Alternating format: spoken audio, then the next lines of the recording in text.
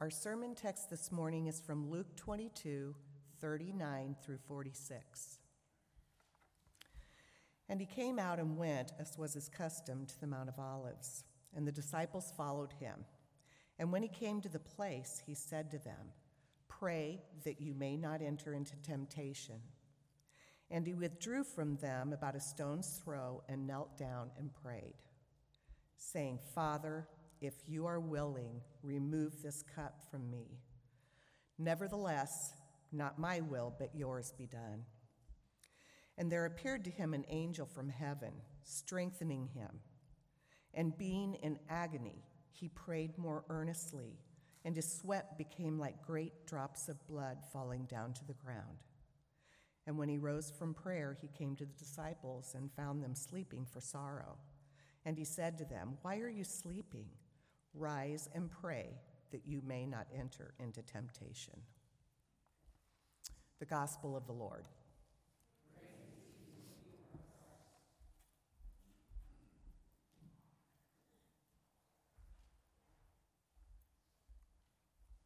Well, I could think of no better way to introduce this sermon than with a quote from that noted theologian of the 20th century, Daffy Duck, who, after turning Bugs Bunny over to the abominable snowman in order to save his own skin, if you're familiar with the tale, the abominable snowman, of course, wanted to love him and snuggle him and call him George, and this was painful for Daffy, so he throws Bugs under the bus. But his quote, now that we have that context, is, "Poor Bugs. But any way you look at it, it's better that he should suffer. After all, it was me or him. And obviously it couldn't be me. It's a simple matter of logic. I'm not like other people. I can't stand pain. It hurts me." Seems obvious when you say it out loud, but this Daffy Duck quote is not a good way to think about the cross. With today's text, we see clearly that Jesus is like other people in his suffering. We begin here to see Jesus hurting, see his pain. Up to this point, Luke has really emphasized how Jesus is in charge. Jesus is in control even of the moment of his own arrest. Even his own death and suffering is under his control. As Christ himself said, he lays down his life willingly. No one forces him to do this. But that doesn't mean that the sacrifice is without cost. Jesus endures the punishment we deserve, and this includes the pain and the suffering that we deserve. In other words, at this point in Luke, some of those preliminaries, the lead up to the suffering of Christ, is over. And today we begin to look seriously at the suffering of Christ. And so since we are at this turning point in the book of Luke, it's a good place to consider how we think about the sacrifice of Christ. And there are 2 points of view, 2 ways we might look at this. Do we see Jesus as our example, or do we see Jesus as our substitute? And at first glance, those things might seem to be contradictory. If we look at Jesus as our substitute, that means we see that Jesus did precisely what we could not and would not do. He did what we must never even presume to be capable of doing. He bore the wrath for sin. He took our shame and our guilt and our condemnation. He paid the price for our redemption, perfectly obeyed the law of God, perfectly fulfilled all righteousness, perfectly loved God and neighbor, and he did all of this for us. He took our place. That's what a substitute does, takes our place. So we put it in terms of maybe this blessed exchange, his robes for mine. He took the filthy rags of my sin and clothed me in his perfect righteousness. And all of this is ours if we simply trust in him. And that is the beating heart of the gospel, right? That Jesus did what we could not do, and he did it for us. His righteousness is credited to us on the basis of his work alone and no works of our own. It's very important to emphasize this. The gospel does not give us some new to-do list. The gospel is good news that Christ has already checked off every last box on the to-do list for us. He didn't come to update the law for us, but to obey the law for us, not to dumb down the law into something that we could keep, but to fulfill it and set us free from its condemnation.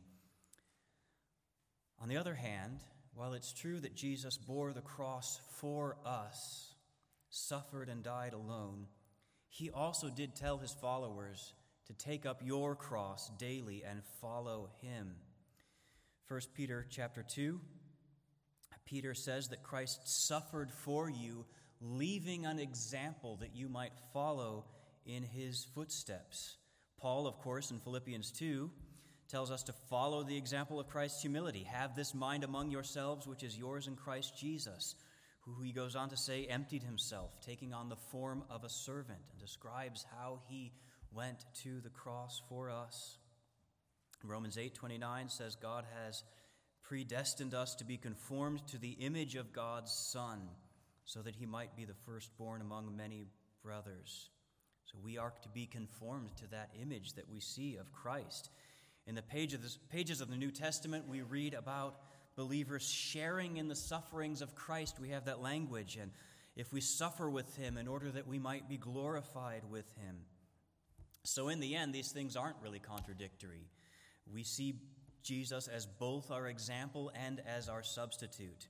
This isn't even about keeping those things in balance, as if we talk about one too much, then we don't do justice to the other.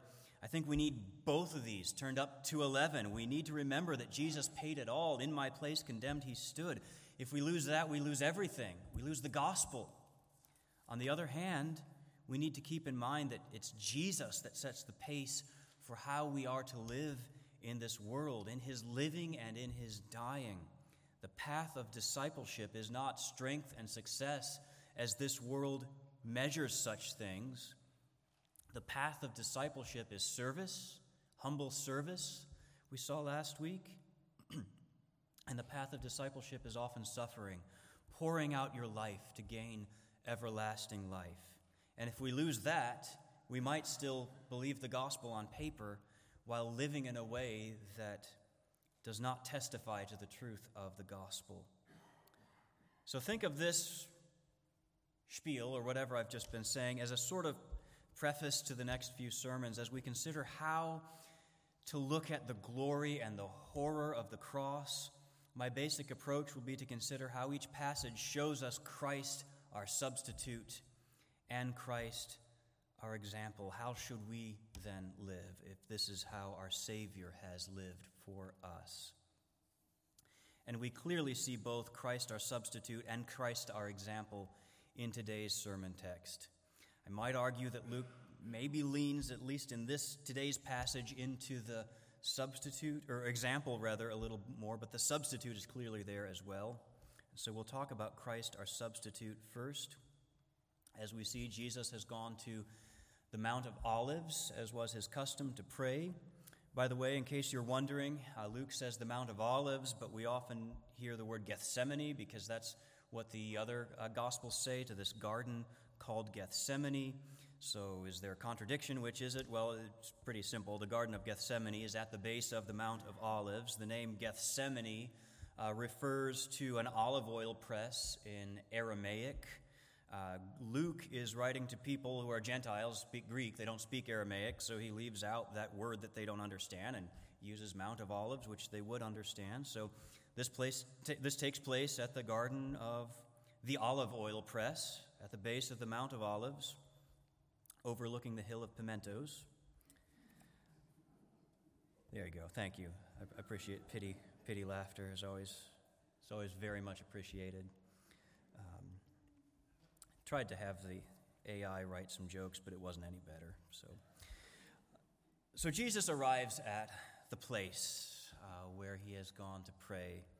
He turns to his disciples, who have apparently followed along voluntarily. He tells them to pray, and then he withdraws about a stone's throw away. I think it's significant that he doesn't ask them to join them like we would normally think of, like they're not having a prayer meeting, they're not praying with him, even really for him. He tells them to pray for themselves. What we would normally envision for people of God, followers of God in times of deep distress like this is let's have the disciples gather around Jesus, lay hands on him, pray for him in his distress. We talk about bearing one another's burdens, right?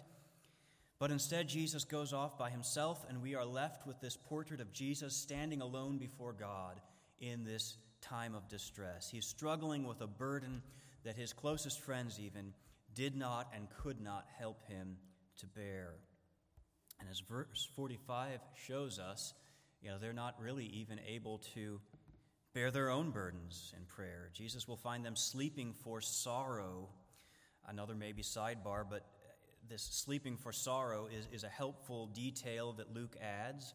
Without that detail, you might be wondering why the disciples could possibly be sleeping at a time like this. Are they just lazy? Are they bored? Did they all suddenly come down with some kind of narcolepsy or something? But sleeping for sorrow most likely means that they are so emotionally drained over the events of the past week that they just cannot stay awake. They lack the strength to endure, certainly helping Jesus bear his burdens or even their own, even the strength to help themselves. They contribute nothing, and so Jesus is left in this moment of agony alone. So Jesus prays alone. And the content of his prayer is familiar. Father, if you are willing, remove this cup from me. Nevertheless, not my will, but yours be done. The cup is, of course, the other place where we clearly see Christ as our substitute. In the Old Testament, a cup is often a metaphor for someone's inheritance or allotted portion. It can be a positive thing. Psalm 16:5 says, "The Lord is my chosen portion and my cup, you hold my lot." But it is, of course, often a very dark image. Both Isaiah and Jeremiah talk about the cup of God's wrath. Ezekiel 23 talks about a cup of horror and desolation. Habakkuk 2, "The cup in the Lord's hand will come around to you, and utter shame will come upon your glory." So in all of these prophecies, God is describing his wrath upon nations as a cup that they will drink. This is their portion. This is what they inherit because of the way that they have lived. So Jesus acknowledges that this bitter cup that he is to drink, that is to come on the cross, is his portion. He has been sent to drink the cup of God's wrath in the place of his followers. To them, just a few verses ago, he had just given the cup of the new covenant in his blood, right? And now for them, he takes the cup of horror and desolation. And so we clearly see Christ as our substitute. This is the blessed exchange. All the consequences of our rebellion, all the shame and guilt and condemnation and pain and the death that we have earned are poured into one cup. And Jesus took that cup from the Father's right hand and drank down every last drop of it. And by doing so, he is able to present us then with the cup of the new covenant in his blood. We discussed a few weeks ago. He's brought us into table fellowship with God. A covenant at its heart is a relationship. This is a new and unbreakable relationship with God. It is unbreakable because all the consequences for breaking fellowship with God have already been poured out on Christ. Our iniquities are forgiven, our sins are forgotten, and we are reconciled to God. He is our God, and we are his people. We know God, and he knows us, from the greatest to the least of us. And this has all been taken care of by Jesus on your behalf. Trust in his work, receive him by faith, and you have in him this perfect substitute. But of course, again, that doesn't mean that there is nothing left to do in the Christian life, right? Certainly doesn't mean that the followers of Jesus have no place for prayer. Jesus encourages, instructs, commands his followers to pray. A few chapters ago in the parable of the persistent widow, he taught that parable so that they might always pray and never lose hope. And in this very passage, Jesus tells his followers to pray. The text begins and ends with instruction from Jesus to his disciples to pray that you might not enter into temptation. And then Jesus goes to pray, and though, as we said, he goes away from them to pray, so he is praying alone, he also is only a stone's throw away, which, depending on your arm, is not very far. He goes to pray in a way that they can still see and they can still hear him pray. He's consciously there to set an example for them of prayer, a model for prayer in difficult times. And this is a model that those followers will certainly need in their own lives in the years to come. And it's a model that you and I need as well. So this text does show us Christ our example for prayer, wrestling with God in difficult times. And I think it's actually a model that brings us great freedom as we come to God and cast our cares upon him. So first, Christ's example gives us the freedom to pray even for things that we know aren't going to happen, right? We see this both in Jesus' example and, in a certain sense, looking at his explicit instruction to the disciples as well. He tells them to pray that they might not enter into temptation, or trial is another way you could translate that same word. And Jesus himself prays that the Father would take away the cup, the trial that he's facing. We know that neither of those requests are, in an absolute sense, granted. Trials and temptations come. Certainly the disciples go on to serve as apostles, and they encounter great trials. 1 Peter, again, says, if necessary, you have been grieved by various trials. Trials and temptations are part of life, sometimes even necessary. And we're absolutely certain that the cup of God's wrath was by no means going to be taken away from Christ, right?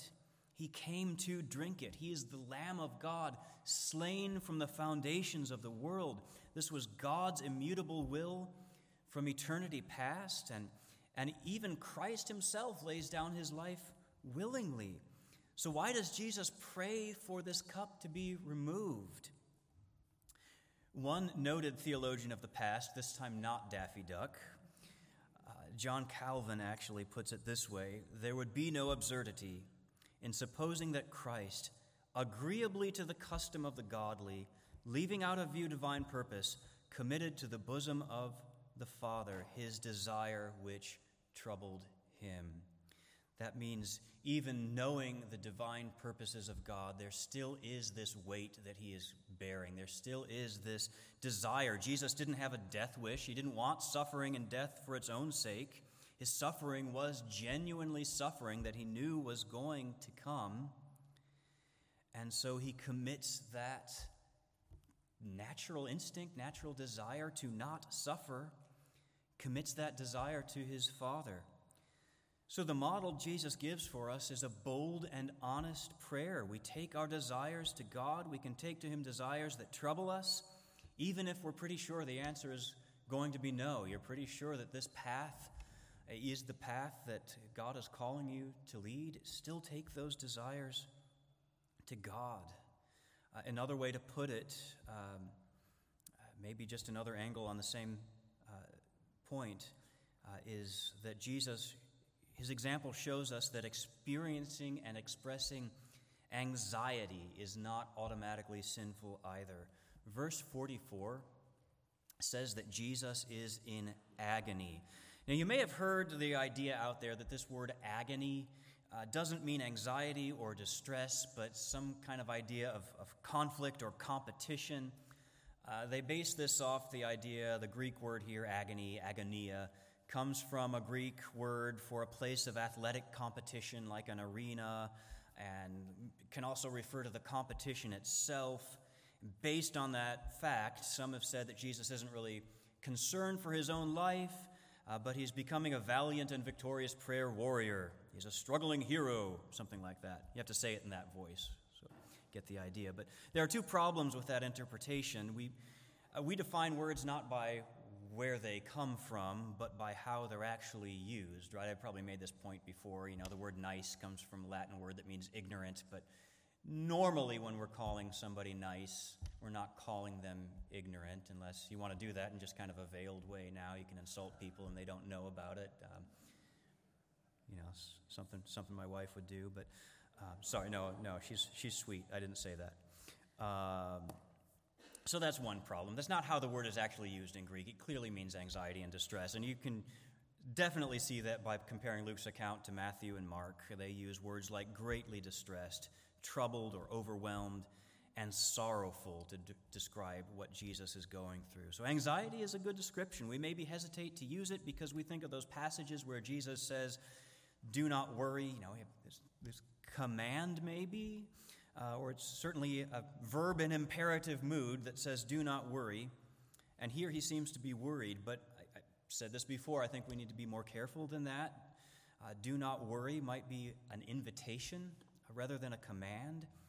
Anxiety in some cases certainly could be an indicator that you're not trusting God, but here Jesus trusts himself to God's will and is still he's beyond anxious.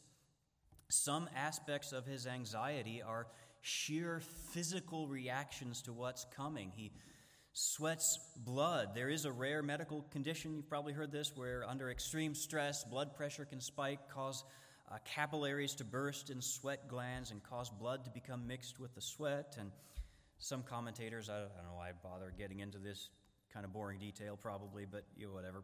I'll do it anyway. Some commentators have said, well, hold on a minute. It just says his sweat was like blood, doesn't say it was blood, and so maybe it just means that his sweat formed large droplets like blood that fell on the ground. I don't know whether blood is known for forming bigger droplets than just sweat on its own or what, or I tend to think it's just splitting hairs, but either way, Jesus is experiencing intense distress is the point, and it is affecting him on a physical level, as all stress affects you on a physical level. So for Jesus, again, perfect submission does not necessarily mean that all is at rest.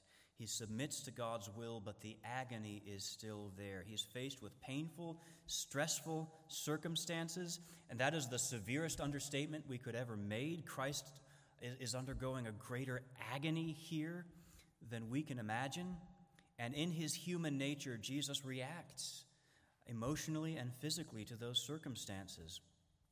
Let me take this even a step further. Notice where the agony comes into the picture in this passage. It's after God sends this angel to strengthen him.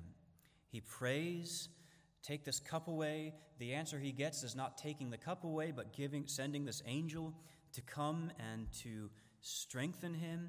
And then it's after that he is in agony and prays more earnestly. The intensity of his prayer is escalated after this angel comes to strengthen him. So what if sometimes God's answer to prayer is not taking away our distress, but giving us the strength to take the full weight of our sorrows, the full weight of our cares to him in prayer? What if, when you're up late at night with your cares and concerns swirling around in your head, keeping you from sleeping, what if faith isn't always meant to enable you to just let it go and easily fall asleep, but sometimes to stay awake, to cast those cares on God? I'm not saying that's always the case. Of course, Psalm 4, David says, "In peace I will lie down and sleep, for you make me dwell in safety." But sometimes staying awake, crying out to God, might be the right thing to do. Rather than coming from unbelief, that might be where faith is strengthened. At the very least, I'll say, in those times when you are awake and in your cares, grief, anxiety, unable to sleep. Sleep is a gift from God, certainly, but not always granted. You don't need guilt piled on automatically, even if you do need to trust in God. The way to do that is to take those cares and concerns to him in prayer. So from this model, we learn that we can take our pain and grief, anxiety to God as pain, grief, and anxiety, because that's what we see Christ, our Savior, doing here. We don't have to achieve a state of inner peace before we go to God in prayer and have all of our emotions sorted out. And we won't always achieve a state of inner peace even through prayer. We might sometimes, but you might not always. And that doesn't mean that you have failed in prayer. Whether we feel better, quote unquote, in that moment or not, we can and should be persistent in taking our cares and concerns to God. And the book of Psalms modeled this as well. That's part of why we started that experiment, maybe not experiment, but practice, discipline a while ago of just singing through some of the Psalms as a church. So we see the full range of human emotions in the Psalms, don't we? We certainly see triumphant joy and peaceful rest, but we also see grief and anxiety and even anger taken to God in prayer. Of course, this is hard for us to figure out because we are sinful creatures. Jesus is without sin. You and I are not. Sometimes it's hard to tell if this anxiety or this anger is sinful. Sometimes I'm not sure when I'm praying if I'm casting my cares on God or if I'm confessing sins to God when I tell him about what I'm wrestling with in my heart. But the good news is you don't have to have all that figured out before you talk to your Heavenly Father. You know, the difference between what Jesus is doing here and what the psalmists are doing, the difference between that and you think of like the Israelites in that generation where they're grumbling about God and you've brought us out here to kill us. The difference is that the Israelites were going to go back to Egypt and Jesus is set on going to the cross. He is still going to do God's will. He submits himself to God's plans and purpose. That's primary. If it be your will, not my will but yours, right? But from that stance, then, Jesus is able to take his cares, his concerns, his anxiety, his pain to God. And we are free to follow Jesus' example in this. And the reason we are free to take Jesus as our example is because Jesus is our substitute. I'll conclude with this thought. If you look at the book of Hebrews, the author of Hebrews says that Jesus had to be made like us in every respect so that he might become a merciful and faithful high priest in the service of God to make propitiation for the sins of his people. Again, that is substitution, right? He became like us so he could stand before God in our place, making atonement for our sins, what no merely human high priest could do. But in the next breath, the author of Hebrews says, "For because he himself has suffered when tempted, he is able to help those who are being tempted." Because he is like other people, because he did endure pain, he is able to help us in our pain. As a faithful high priest, he stands before God on our behalf. And that means that through him, we can offer our prayers to God. Since we have a great high priest who passed through the heavens, Jesus, the Son of God, let us hold fast to our confession. For we do not have a high priest who is unable to sympathize with our weaknesses, but one who in every respect has been tempted as we are, yet without sin. Let us then, he says, with confidence draw near to the throne of grace, that we may receive mercy and find help in the time of need. So in Christ, we have a high priest who knows what it is to suffer, and he suffered for us to make us righteous and holy in the sight of God. So if you have received Christ simply through trusting in him, there is no need to hide yourself from God any longer. He is your heavenly Father who knows you and loves you fully. He knows your heart, knows your thoughts, knows your anxieties, knows your every need. Every hair on your head is counted. And he sent your Son to bear your griefs, to carry your sorrows. So trust Jesus as your substitute and trust him as your great high priest. And go to him in the time of need. Cast your cares on him. Let's go to him now in prayer. Father, once again, we give you thanks that we are able, through this wonderful gift of your Son, to call you Father, to relate to you as a Father, a perfect, good, and gracious and loving Father who cares for us so deeply we cannot fathom. you care about every detail of our lives, even more than we do, every tear we shed, every worry, every care, every concern. You do care about our lives, and even though we know that trials are sometimes necessary, it is sometimes necessary for us to be grieved, and we can't always see why. We can know that you do love us and care for us because you gave us Christ, your Son. When we are tempted to doubt your love for us, remind us of the cross. And help us then to know and sense that the gospel is true, that what we have confessed is true, that you do love us and care for us. We are in so many ways tempted to hide before you, to feel like we need to get our acts together before we can come to you, when the answer, for even when we know that our desires and anger and resentment and bitterness and anxiety, even when we know those things are sinful, we have a great high priest who has atoned for those sins, that we can take those things to you in prayer. So help us to believe what your word has said to us, that you love us and that we are perfectly accepted in Christ. Help us to turn to you each day.